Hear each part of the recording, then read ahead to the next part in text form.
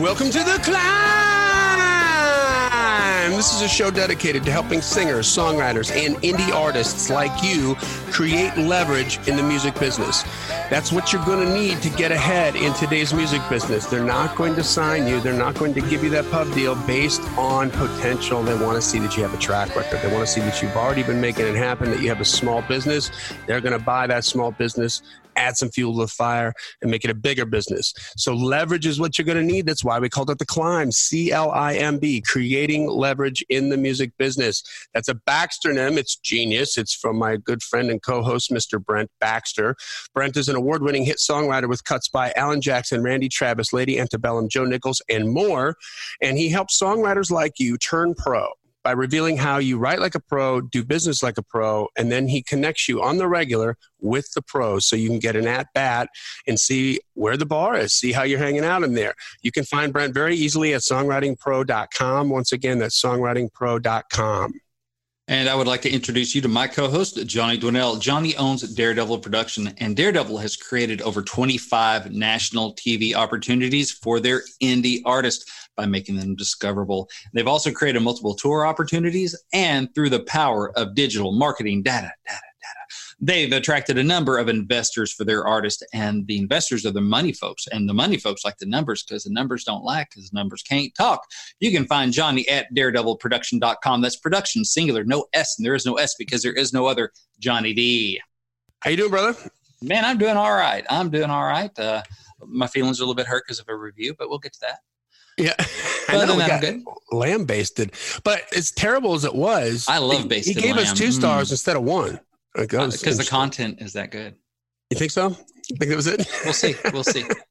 Well, hey, I'm super stoked today because we got a special guest we're going to interview on the air. We're going to interview Mr. Chris Mara, who owns this really cool recording studio in, I want to call it like a space in Nashville called Welcome to 1979. We're going to get into that in a second here. But before we do that, we're going to get into take care of some business here. It's a digital world, and this plays right into Chris's facility here. It's a digital world, and it's still an important role for physical media in today's lives in the business and the cash flow of today's independent musician. Digital royalty payments are so small that selling products like a CD or a vinyl or T-shirts at gigs has become an important income generator. Income generator is a really nice way for saying how you're going to put money in the gas tank to get to the next town to play. Hey, man. Like income generator or survival tool? I don't know. Like, you tell me. Yeah, exactly. And, for every CD you sell at a gig, you need roughly like 3,000 streams to make the same amount of money. So, hey, we love streaming. When you're an artist and you get paid for it, that's great. But you're going to need 3,000 of them to equal 1 CD sale from your merch table. So I'm an all the above kind of guy. Yeah, do both. But man, yeah, do both. Don't forget about the physical merch at your table. That can add up really fast. So, and our friends at Disc Makers are the place to go for your disc and other physical media, including vinyl, USB drives, and even T-shirts. And you can find the fine folks at Disc Makers at www.discmakers.com or give them a call at 800-468-9353. That's 800-468-9353. Yeah, not for nothing. This is a good time just to bring up that quick story with Lonely Highway, who had been playing for years as a bar band down in Jacksonville that we're working with. And we brought them up here to Nashville. They've been out of the market for 4 or 5 months. So this part of the story is significant. But when we sent them back home, I tripled their money because they were out of the market. And granted, they were playing every weekend for, 4 or 5 years. Mm-hmm. And so they had a nice little draw, but they were definitely overexposed in the market. But when we sent them down, we sent them with 144 T-shirts. Why? Because that was where the price break was. And they sold out in 2 nights. They did 2 nights, one in their hometown bar, one in this other bar that they play. They sold out the T-shirts at $20 a pop, I think, or 25. I mean, the gross they made that weekend for a local band was like $7,200, 2 shows. It's not too bad.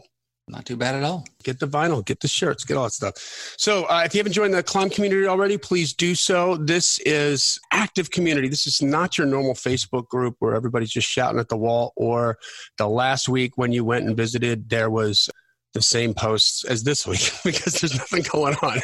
Right. We got regular stuff happening here. What's the update on that, Brent? Yeah, so just rolling through here real quick. I'm going to find some wins from our New Heights segment that we do every Wednesday, but people still keep popping it in even after Wednesday. So let me just find a good win here. Let's see here. Sinead McGarry says, I was asked to host a songwriting workshop by a local community group. Yay, I get to talk for 2 hours about my favorite thing and learn how others do it too. So Sinead has gotten hooked on workshops and all that good stuff, and it gets to ask us some and get to lead some and host some. So anyway, that's a win, because wins are all different kinds, man. If it's a music related win, we want to hear about it. And so congrats, Sinead, on reaching that new height. There you go. And Brent and I are still hanging out there as much as we can, which is more often than not at the moment. I'm at a jail again, now, but so you'll be back in shortly. Maybe. I'm figuring it out. I actually got an email from Facebook or a chat, because I'm asking them, like, why do I keep getting thrown in Facebook jail? And why? Can you help me, not tick you off? Help me help you. Yeah. And they basically said, no, we can't tell you why. It's against Don't policy. You love that? You're just going to because jail, we are bro. constantly changing, and therefore to provide the best experience. So therefore it's against policy to tell you why you got thrown in Facebook jail. So, because who knows? It may be a different reason tomorrow. Yeah. Oh, Thank you. Okay. Subscribe to the podcast wherever you consume podcasts. Leave a rating and review, which we're about to read one of those off, and this is gonna be great. And finally, tell somebody about it. Hey, if this stuff helps you out, if you learn something, please. That's the best way that you can kind of spread the word. We're doing this because we want you to win. We put time and effort into it, and if you like it, somebody else could like it too. So on to that review here. Mm-hmm. Well, this is from Parsies, and it is a crinkly 2-star review, not a tasty, it's crinkly. And it says, the technical quality of podcast audio. So it says, well, I listen to several podcasts regularly and have listened to several more. I'm not sure what that means. Anyway, The Climb has, hands down, the worst audio I've heard on a podcast. Both host voices sound like they're in the bathroom. I wish I could insert like a flushing sound. Use some basic, inexpensive acoustic treatment, yo. All the audio is hyper, way over the top compressed. That's just how Johnny sounds in real life. He's just hyper, way over the top. Anyway, limited, way back off the limiting. There's continuous nasty distortion, most likely attributable to the hideous use of the limiter and bad gain staging. The files sound like 96 kbs MP3s or worse. Use 320 kbs MP3s for crying out loud. It is unlistenable, which is a shame because the content is good. And they want to increase their listenership? I have an idea. Let a good audio engineer fix the audio. Good grief. Well, thank you, Parsies. I bet you're fun to hang out with at parties. And I think we might have a producer amongst us, an audiophile, quite possibly. Oh, yeah, in this interview. So, Parsies, I don't know if you listened to the first couple episodes, but they were worse. So do yourself a favor and go back and listen to episodes 0, 1, and 2, and 3, and 4, and it'll really blow your doors off. But thank you for being honest with us. That's right. Hey, we can always listen. I did back off on the limiter, by the way, after he said that. So he was right about that. I don't even know what any of that means. It was different. And I get busy and then I forget to back it off. And then it goes around from employee to employee. But anyway, so let's get to the interview. That's right. We read them all. That's right. Yeah, we're not afraid. We'll take it on the chin. We always got stuff to learn. You know, right. We always got stuff to learn. I don't know about the distortion. I don't think I've ever heard any distortion unless it's like the connection going out or something. I don't know either. I think everything sounds just fine. Actually, do you notice how this came in after we brought Chelsea on board? I don't know. I'm just saying. The distortion came in after Chelsea came? I don't know. I just got the review after we brought Chelsea on board to help, I'm just kidding. That's awesome. Just kidding, Chelsea. She'll be the one editing this, so that'll be awesome. Take that right out. Okay. All right. Well, without further ado, we want to welcome Mr. Chris Marra, the owner of Welcome to 1979, to the Climb podcast. Hey, Chris, how are you? I'm doing great. How you doing? Doing well. Thank you that on the episode where we get a review about bad audio, we bring on someone who is all about some great audio. Yeah, and I've hooked up my Vantage M49 to a Neve Pre into my laptop, so we've got the best audio possible. There we go. So, you've got the best mic chain for sure. You win. That's for Dupree's or whatever the guy was. So I want to tell you about this facility, guys, and kind of tell you about the space, especially if you are in Nashville or Nashville adjacent, or if it's drivable. I think this is one of the coolest resources for any indie artist out there. And I mean, the pricing is completely affordable. This guy's super cool. He came into my awareness. Originally, Chris, I found out about you from a mutual friend of ours, Tim Craven, who's a great producer. And been a friend of mine for a while, and Tim's a big audiophile analog guy. And so welcome to 1979 is one of many things that we're going to cover in this podcast today. But first, the first way that I heard about it was it's an analog recording studio. And 2-inch tape, we're talking reel-to-reel, even on the 1/4-inch tape machine, stuff like that. A great space to cut especially your rhythm tracks, your drum and your bass tracks. And the way that I got connected with Chris, I'd heard about it. So that's how I became aware of you. And then, we talked on the podcast before. I just recently lost my mom, and my sisters and I are helping clean up some stuff for my dad at the house there. And my dad runs across this box of little what kind of tapes were those, Chris? Like, what's the official? It's not 2-inch tape. Is it 1/4-inch tape? 1/4-inch tape. Mm-hmm. Yep. So it's 1/4-inch reel-to-reel tape from back, and they call them letters to home. And it was back when my dad was in Vietnam, and you would get a shot to go into this machine on whatever, wherever your camp was or whatever the base was, and record an audio sort of letter to your parents or to your family. And then these tapes are about maybe a little bit bigger than a silver dollar. So they're kind of small.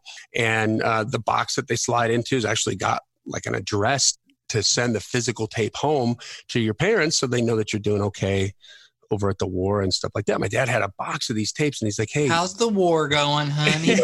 Yeah. We know that you're doing okay over at the war. Anyway. My dad was like, can you get these transferred to digital? Is there a way that we can do that? And I'm like, yeah, I think I know where I need to go. So I kind of reached out to Chris, and he was like, yeah, man, come on in. Let's talk. Let's see what you got going on. And that's how our relationship started.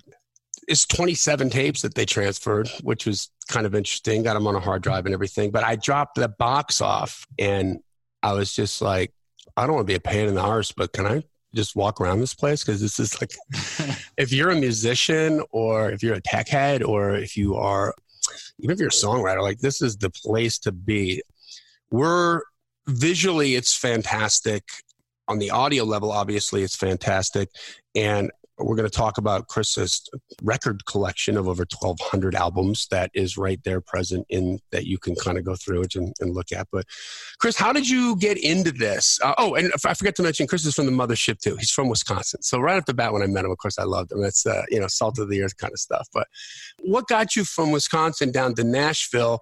And one final accolade is you are one of the biggest, if not the biggest restorer of analog tape machines. Is that correct?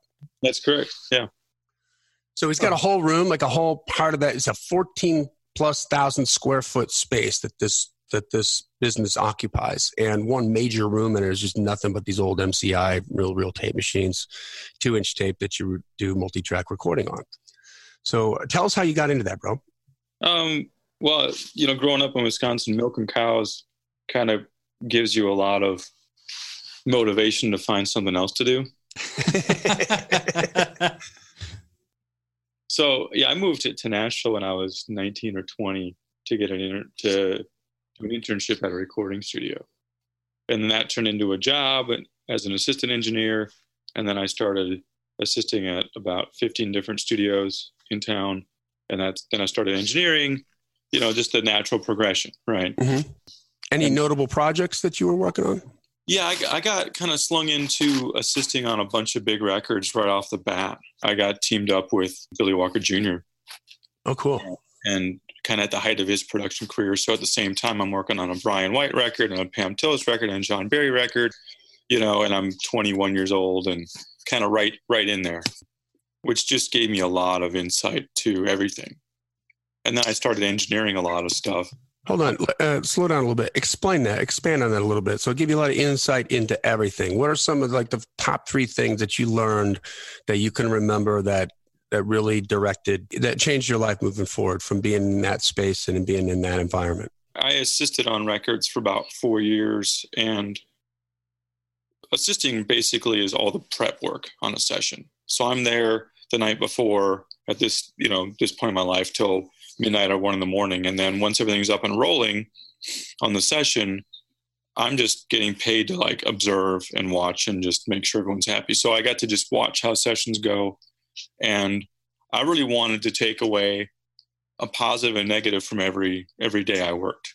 I just looked at it as a buffet of how to learn how to make records. Mm-hmm. So, and there's a million ways to do it, right?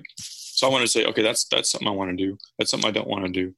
So I guess the biggest takeaway that I got was I worked with producers like Billy, who all they cared about is the artist's experience and the song. And how can I make this better? And then I worked with a lot of other producers who produced how they wanted to produce, and the artist was like a byproduct. You know what I mean? Mm-hmm. Or a hindrance or a means to an end. And that seemed to be the two lanes I saw a lot of. So obviously I went towards, engineering and producing for the artist, and whatever they want to do, I do. So that's fun. So do you think that was a function of, on the negative side of that, do you think that was, what do you attribute that to? I know there's some producers, let's say like Mutt Lange, who have definitely like a fingerprint on how they do things, and they're going to do it that way, whether the artist likes it or not. And then I would imagine that you must have encountered some producers who got a gig working with an artist that maybe they just didn't particularly like, or maybe they were particularly in a bad space. Jack Douglas was producing records, and he kind of went down the toilet with heroin for a little bit after, because he was such close friends with John Lennon, and It just tore him apart. And so maybe they were like, in some bad part of their life, or like, what do you think was going on with when it wasn't more about the artist, where the artist was, I think the word you used was like a byproduct of, or some sort of function of what they had to do. Yeah, I think, and this is my 20-year-old eyes, right? But I think it was more about, I got hired to do my thing, and you're a part of that. Or as I got older, I started realizing a lot of people engineered or produced based on their skill sets. And I don't know how to track a whole band on a console, so I prefer to make records one instrument at a time. You know what I mean? Mm-hmm. And I really took that with me into how I want to be an engineer. And I challenged myself to be able to engineer any way the artist wants at the top of my game. And because I got to work with engineers and producers who would change how they produced based on how the artist wanted to work. And I saw that, and I was like, man, like one day they did it like this, the next day they did it like this. That to me is a true passion for your craft. And then that's where I set my sights. Trying to find the art, and maybe it's a little less egocentric. Yeah. How do you want to record? And then you talk about how you most of the time when I ask artists that, how do you want to do this record? They start talking to me about how they didn't want to record on the last record. They don't have an answer for how they want to do it, but they know how they don't want to do it. And that's still clues, right? Mm-hmm. Yeah. Those are some of the bodies that are buried that helps you. That helps you. That's funny because if you read the stories and the sort of lore behind Guns N' Roses' first record, Appetite for Destruction, they were shopping for producers and had gone through a number of different producers that they just didn't end up liking. One of the most notable was Paul Stanley. And they were coming in trying to be like the big producer with the rookie band, and they were, whatever it was that they were saying and wanting to do wasn't consonant with the way the band felt about it. And Mike Klink, you just said this, it's what made me think of it. Mike Klink was the first one that came in and said, okay, so what do you guys want to do? Like, here's what we want to do. And he's like, okay. And he pressed record and created like the biggest debut to this day, the biggest debut record of any artist in the history of the music industry. Yeah. And I think the confidence for me comes from, you mentioned Mutt Lange earlier. Yeah. His records are great, obviously. Right. And then the record we're talking about now is a great record. It's how do you want to get there? Or how does the artist want to get there? Mm-hmm. Because I've talked to enough artists, and it's like I've had the pleasure of meeting a lot of artists. I'm like, man, I love that record you did. And they're like, yeah, it's okay. And you talk to them a little bit about it, and they're like, well, I didn't have a good time making that record, so I don't personally like that record. Mm-hmm. Isn't that interesting? Okay, so good friend, you know Dave Fowler at all? No. Mm-mm. Bass player, not that he should. I just wondered if he'd been in there, but good friend of mine, bass player. I've known him forever. When I lived out in LA for like 15 years, and every time Dave would come out, he'd stay with me. And I never met more rock stars than I have hanging around Dave. Like, he's just that guy, he's everywhere. He's played forever. And I think he still owns a magazine called Bass Frontier magazine. And he was out there this particular time in LA doing interviews for the magazine to get content. one of the interviews was with, and so this is what a day with Dave would be like, hey, Johnny, man, we're going to go interview some people today. You want to come hang out? I'm like, who are you interviewing? He's like, Randy Meisner from the Eagles. And then we're going to go talk to Don Felder. And then, I don't know, maybe like, I'm like, what? Like, yeah, I'm going to come hang out. And so, so we were in, I can't remember the name of the studio in Santa Monica. Brian Wilson started it, but I'm sitting in the room, like literally I can reach out and touch Don Felder. I'm just off camera. And he was explaining that same situation with, I think this is one of the biggest riffs. And I think there's a lot of riffs when it comes to Don Henley, because he's just kind of like he's like a hard ass, I guess, a little bit. But he was talking about how Don had a certain way. He was the perfectionist guy, and Felder was more of the, man, like, we got a vibe, we just got to take, let's do it. And Don's like, nah, on the second chorus, I didn't hit the kick just right, so I want to recut it. And he's like, on one hand, you can't argue with Don because those records sold millions and millions of records. But on the other hand, like he was saying, I didn't have a good time making them, doing that. So that's interesting. At what point do you think, this brings up another, just a kind of a creative question, but what do you do in a certain situation where that maybe the artist thinks that they want something, but maybe that that's a bad road to go down, right? That what they're wanting is from a place of naivete. Do you have to go down there with it because the only way out for that artist to understand is through, at the risk of them getting done saying, I don't like this? Or it's hard. No, I do it every time. It's because the studio is a place to get questions answered. On stage, you just have to do what you're supposed to do, right? Mm-hmm. Because you have an audience. But the studio is meant to ask questions and get answers. So one of my pet peeves is people talking about how something might sound. Like discussing a theory. And it's like, we've been talking about this for 15 minutes. Let's just we could have done it in 10. Yeah. And then at the end of it, I'm always thinking about the end. And at the end, I want the artist to say, I don't want them to hear that and go, man, I wonder what that shaker would have sounded like, or what that thing would have sounded like, instead of going, yeah, I tried that and I didn't like it. Hello, Pantheon podcast listeners. Christian Swain here to tell you more about my experience with Raycon earbuds. Our family now has 3 pairs of Raycon earbuds around the house, and my wife just grabbed a pair of the Headphone Pros to replace some headphones from a company that was double the price. And yes, she loves them. Now, if you haven't pulled the trigger on a pair of Raycons, or even if you have, but you're in the market for another pair because they're just that good, well, now is the time to check them out, because they just launched their upgraded model of the best-selling everyday earbuds.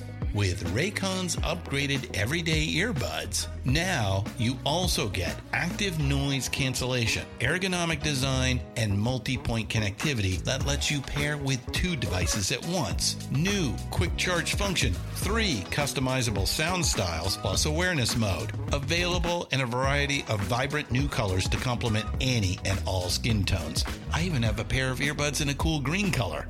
I have tried just about every earbud known to humankind, and these Raycons are fantastic.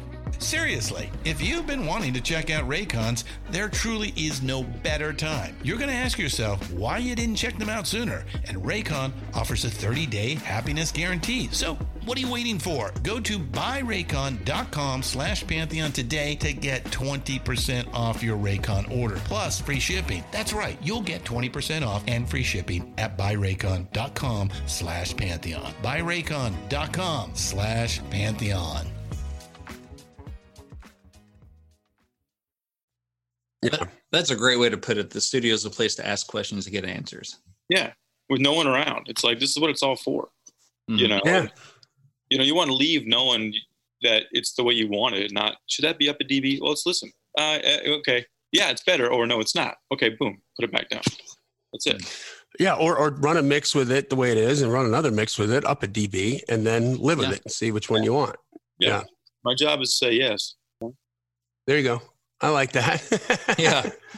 So we're coming in on, I want to talk, well, I'll tell you what, before we get to that, let's talk a little bit about your restoration services, because this is, again, it's like a 14,000, this is a massive 2-floor, it looks like a big old warehouse. And you walk in and a huge part of this room are these, it's like a graveyard of, as MCIs, is that what you're doing? We specialize in, Yeah, the MCI, they specialize in MCI 2-inch tape. And how'd that happen? Like, was that just built out of your love for analog? Yeah, I mean, kind of everything I do now that I walk around and look at what is here after 25 years of being in Nashville. You know, I started the studio because I couldn't find a studio that I liked well enough. So I built my own to feed a specific need, right? Mm-hmm. Not everyone likes the studio, but the people that like it love it, right? Yeah. And then that kind of bled into, I can't get a tape machine I want that works right, so I'm gonna restore one. And then people that found the studio online or after the studio got press about what we're doing, they emailed and wanted a tape machine, and I was like, okay, I'll do one for you, and I'll do one for you. And then that turned into, now we do 60 some machines a year. Yeah. You know, it's its own co-business, not a side business, you know? Yeah. I do think it's a lot of my being naive. It's like, yeah, I can do that. Right. Right. I mean, Right. not, you know, who says I can't, you know, Right. and That's right. now it's the largest company like that in the world by far. Here's where I think this is cool. I was thinking about this the other night. I was thinking about you. And so it's a good time to bring this up, Brian, because I want to talk to you about this too. But how long have we been talking about marketing, on finding ways to bring the value back into music, right? Since like episode 1, 2? Yes. 2 was your first episode. Episode 2. Episode 2. That's right. So what we had, I mean, just overview, business overview. Let's go up to 30,000 feet. Forget about the details for a second. Just get into, 1979, Dan the Torpedoes came out. It cost $8.99. Yeah. If you put that into an inflationary calculator, that is roughly around right around $30. 10 songs. So $3 a song, right? And then, of course, the price went up to even $40 or $42 when we went to CDs because they doubled the price, right? And then we have the Napster thing that happens in 1999. Everybody's getting it for free. And so thank God for Steve Jobs who put a price back on music, but it was a crappy price to put back on music, but it was a price, and he put 99 cents on it. So Tom Petty's last record that he put out before he passed was, God rest his soul, is on iTunes like everybody else's for $10.99. So there's a pricing issue there. And I've seen a number of people attempt to try to do this, but they still are sort of stuck in the old way of marketing and doing it that doesn't make sense. You saw the Panos player from Neil Young came out, and brilliant idea. He's like, let's sell 192K 24-bit mixes, right? So a 2 mix is going to be like a gig. It's a big file. But in order to play it, here's the genius of like Gillette, right? They give you the razors and sell you the blades. He's trying to sell people on the razor. You got to buy this like clunky piece of crap thing that looks like a Toblerone player that only held so many things, and that's the only way you can play it. So it was like this big cool idea because it was a Kickstarter thing that ultimately failed because he's requiring you to only have one place that you can use it, as opposed to just give them the software program so that they can play a 192K 24-bit track and make money remastering every single thing that's ever come out. And it's going to be way better than, in comparison, we're talking our audio guy who left the comment. Yes, left the comment on this conversation. Review. Is to CD is a WAV file is 16-bit, 44.1K. That's 44,100 times a second that the music gets sampled, and so 192 gets 192,000 times a second. Right? It's not analog, but it's way better than the CD. And then, of course, MP3s are way less. Right? So here's my point. You saw Tidal come in, and Tidal their whole big thing is better streams, better quality streams. But they're marketing it based on the sort of like on the tech part of it, which consumers don't care about. Like this guy who left that review is the guy that gets pissed off that why are we even bother recording in Pro Tools HD or going to, Mara's place and Welcome to 1979 to record an analog when they're just going to dumb it down to MP3 anyway. It sounds like crap because they don't know. Well, they don't know. So don't sell them on the quality of it, right? Sell them on the luxury of it. Like, if you can be a jerk over there listening to MP3s, but we're over here listening to this stuff just last week or the week before, I get an email from Amazon, and they wanted to ask me if I wanted to up the price of my subscription to stream HD and super or ultra HD is what they're calling it, audio streams. And I'm like, yes, I do. What's that? And so the HD is, I believe, like just a WAV file that they're going to stream. And Ultra HD goes up to 24-bit, 96K, depending on whether or not your device can stream that. And I think, and mine can. Like I'm some of that stuff, like listening to freaking Fade to Black from Metallica, man, on Ultra HD is like that acoustic guitar in the beginning is badass. Chris, I'll have to check the label on the side of my tin can that I do most of my listening through. So I'm not sure. Well, but in the car though, like in the car when you're pumping that, you know, like it's you got the big speakers. It's cool, dude. You can hear the difference. Maybe not so much in earbuds, but like in the car, like I'll do that. Or I got studio monitors in the office now, and I listen through that. You can hear the difference. I think that puts you ahead of the curve, brother, because so this is what they're doing. Like, you can get it better if you want. It's going to cost you more. And then if they sell it right, more people will be doing that. And that's where the difference with being able to do analog at the beginning, because it's more than just the analog tape too. You have, what else do you have in there? You guys have a selection of some vintage gear. Yeah, I mean, a nice console and nice microphones and a nice space. And we can record on tape or Pro Tools. It doesn't matter to me, right? Mm-hmm. Set up to do both equally well, like I mentioned earlier, as far as my ethos goes. But I think my job as a recording engineer is to capture it as best I can and mix it as best I can and let the artist and label decide how to put that out into the world. Whether it's MP3 on iTunes or Amazon or whatever. But I always want people to grow into a song like you did with Fade to Black. You're like, oh, now I'm experiencing it better than I did before versus I'm growing out of it. Now I heard this MP3 on a really good stereo system and it sounds like crap. Now I'm tapping out. You know what I mean? Versus more engaged. Yeah. That's how I view it. I think that what you do is going to become, I think you're going to get even busier than you are, because as everybody else sort of follows suit with that and the industry starts to figure out that, we've got to find a way to get the value, let's say, of a recorded song back from 99 cents to $3. Mm-hmm. I mean, it's going to solve a whole lot of problems, right? And people will pay it. We paid it before. There's ways to do it. It just needs to be marketed right. So that's interesting. So another faction of what goes on there, Chris was walking me around this facility, and there's lots of these little rooms, Brent, that are like super cool. They got like a couch in them, a couple tables. You got a game room in there, right? With like a foosball table and a pinball machine. And there's just these vibey little hangs, man, that are like perfect for recording content. And in today's market, it's all about content. We've got to keep pushing out content. So I walked in there, and I think at the time that I came in to see you, we had just sort of kicked on this idea with one of our rock artists named Alora, and been struggling with her a little bit to try to find a way to market her. Some of the things that we were doing just kind of weren't translating. She's just not the kind of artist that she doesn't play. So she's a great singer and a great writer, but she doesn't play. It's not her strong suit. And I was trying to get her to do cover songs to help us sort of reach an audience.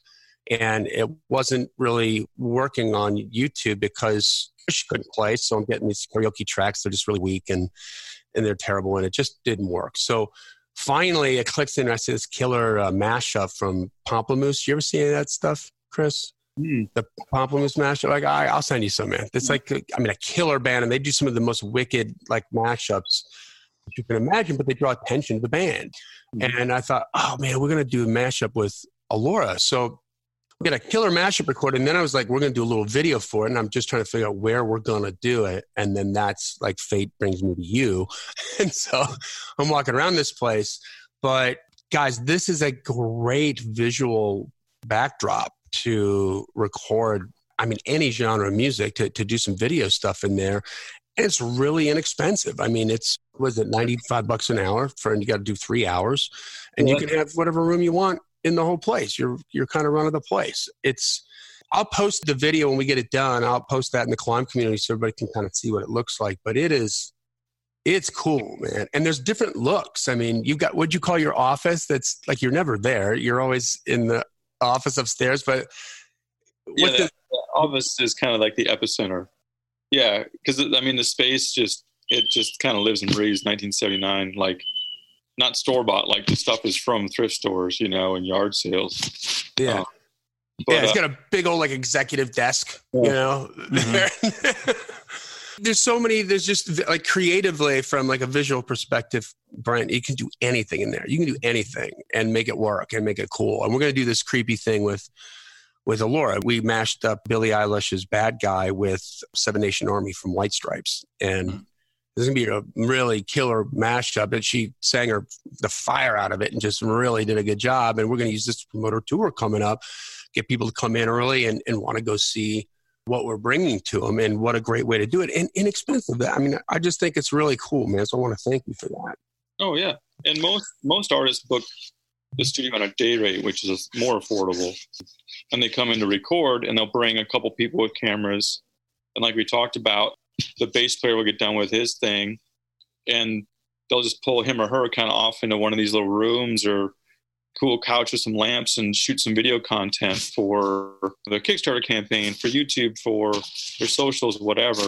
And the making of video, which is always cool. And and so it's all about kind of bang for the buck. They come out after a weekend or 2 or 3 days of recording, or even a day, with solid video content. Because the fun thing about recording in a space that has a good visual background is you're doing the same song 4 or 5 times in a row, right? Yeah. So the camera can change where they are and then edit together. It looks like a 5-person camera shoot. It's amazing the stuff that gets shot here. So artists and bands that are really kind of looking into like really how to spend money, that's where we get the busiest, to say, wow, we can come in for a weekend, track an overdub a record, and leave with a lot of video content, you know, killing 2 or 3 birds with one stone. And they're factoring in their own time in the equation. They're doing something else, and this is happening in the background. You know what I mean? Right. Mm-hmm. Time to do it. Right. Especially if you're doing, like, if you're cutting analog and you got to be splicing some stuff together, maybe, right? While that whole thing is going on, or like, you know, to your point, while the bass tracks are done, so let's take you over here, and we're optimizing every single second that we're spending money and getting killer content, killer sounds, and all of that. Do you ever do projects where people are sending you their digital mixes and you slam them to like 1/4-inch tape? All the time. Yeah. Yep. Mainly the clients are either indie rock people from Brooklyn or somewhere in their Eastern Bloc. That's the really? Yeah. Yep. So nothing from LA like that? Is there? Not a whole lot. Interesting. But people will send us to us by our download link, and I'll just take a day a week and do like 15 of them. And it'll be Brooklyn, Germany, Brooklyn, Poland. Seriously, it's like that's crazy. So what we're talking about, if you guys didn't pick up on that, is like when you're done with the record and you got your mixes, you want to add a certain amount of warmth to it, a certain amount of depth to it, make it a little rounder. You take those, he's going to take those mixes and he's going to record them to what would normally be a mix, where the mix would go on a 1/4-inch reel-to-reel tape. And what's your normal process for doing that, just from engineer speak? Like +3 you're hitting it at? Well, I just listen to each thing. I run them through my console, so I've got a couple faders. I just listen to the machine and just push the faders until it does this thing I'm listening for, and then I print it. So there you go. And so what happens is you get that tape compression in there, and then it just adds a different sort of dimension sonically to it. And then you take the tape and go back to digital. Is that what you do? In one swoop. Yep. It goes out and back in. And then they send that to mastering, and the mastering engineers love it. They're like, this is great. And we couple that with our mastering services too. So a lot of what we do mastering here, we have a whole mastering department as well. Hits tape first if the client wants, and it does all the things that hardware is trying to do, Yeah, for real. And then, so when you run it through too, you run it through the analog gear before it goes to tape? My console, yeah. Yep. Okay. So very cool. And then, so this is fun. There's another big part of the building that is where you're physically pressing records. Well, we don't press records. There's three. You do the acetates. Sorry. Yeah, there's three basic steps to making a record, and we do the first two, which is vinyl mastering and what's called electroforming or electroplating, which makes the metal stampers that get sent to the pressing plant. So gotcha. There's a big, and this again comes from I think I can do this better. There's a huge correlation between when a master lacquer is cut and when it gets into the metal work. Because once the lacquer is cut, the quality starts degrading. So back in the 70s, it was commonplace to have vinyl mastering, electroplating in the same street or in the same building. And now we're the only one in the country that does it. So it was based on quality because the studio that I built, Welcome to 1979, attracted rock and Americana artists 10 years ago, 12 years ago, which were the first ones to do vinyl records. And then I heard my mixes or these projects on vinyl. I'm like, this doesn't sound like what we did, right? Yeah. It kind of started into that whole area. So yeah, so now we got to start a different part of the business because these guys are screwing it up. Yeah, or again, naivety. I can do it better, and we are. So that's kind of the business there. So yeah, we have a 3,000 square foot, all new. We've been doing it 3.5 years. Electroplating facility, the first of its kind. The other ones are 30, 40 years old. So we've got the new technology coupled with the old methodology, and it works great. So, and your ears, right? Do you oversee all that? So you're putting your stamp of approval on it before they start doing the electroplating. You've gone through. Do they have to do the mastering with you, or do sometimes you get stuff that's been vinyl mastered for vinyl, and you're just cutting it? Okay, we get it all over the place. We get lacquers from all over, from Sterling, from Abbey Road, from wherever, because we're one of the best at it. So they send us their stuff. But the most common is labels and pressing plants will just send us digital files and we can send them stampers, the metal work. So that's the easiest thing. And to answer your question directly, I don't oversee every project, but the strongest point here is there's so many mastering engineers and recording engineers here that if there is an issue, we all get together and listen and can identify what's going on and where it happens in the process. Because we all care about music. We're not just making, Yeah. That's what I love about it. You feel that, Brent, when you walk in. You're just oh, this is good. They care.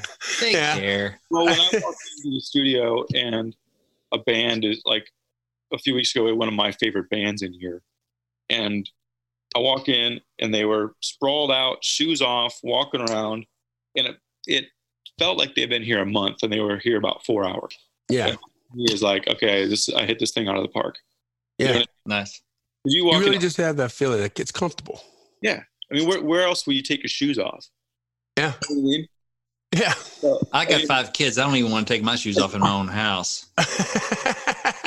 I wipe my feet to go outside. Yeah, come over, Brent, and I'll sprinkle some Legos around. There you go. Yeah. Exactly. Sprinkle Legos around for it. I need to step on something sharp in the dark. Yeah. My favorite. So, do you have any just a side note? Do you have any tape delays there that you guys play around with? I have a custom-made tape delay machine, which is awesome. So. Right on. All right, so finally, you got a record collection over 1,200 records. Top 3 records in that collection for you. Top 3 records. Purple Rain. It's gotta be Tom Petty. Well, I consider the Tom Petty Greatest Hits as a record. I know that's controversy, but that's probably the top one. There you go. Okay. They put it out on vinyl to Dolby LP, but that I've listened to that Greatest Hits so many times. It's like a record to me. It's like its own. Yeah. Yeah. Every arrangement, every sound that goes on there.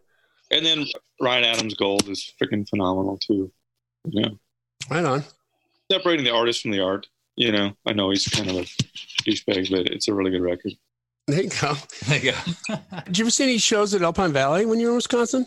No, I got out of there, man. I just split. So Did you? Okay. I just, growing up in high school, and I know that'd be a long ride for you because you were Northeastern, right? Northwestern, yeah. Or Northwestern, Eau Claire? Yep, north of Eau Claire. That's right. So you probably went and saw stuff maybe. Where'd you go to see shows when you were growing up? In the cities. Twin Cities. Yep. Okay. That's what I figured. Chris, like if anybody wants to, come in and shoot some videos at your place, if they want to do some recording, some mastering, make a vinyl, whatever, what number do they need to get you on? How can they contact you? Website's the best. Welcome to 1979.com. And 1979 is numerical? Correct. TO1979.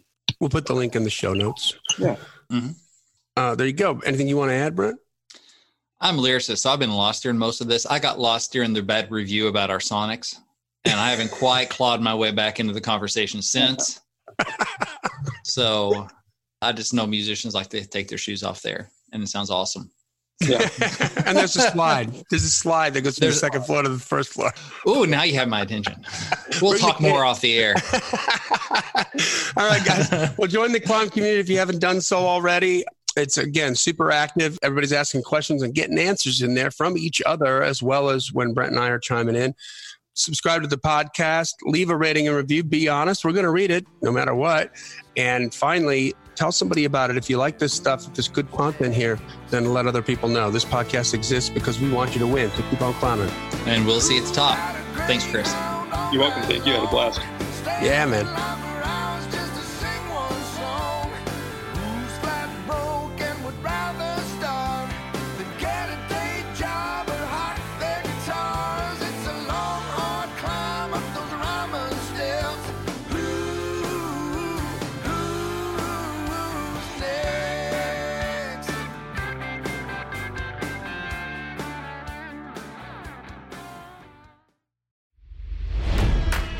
It's NFL draft season, and that means it's time to start thinking about fantasy football.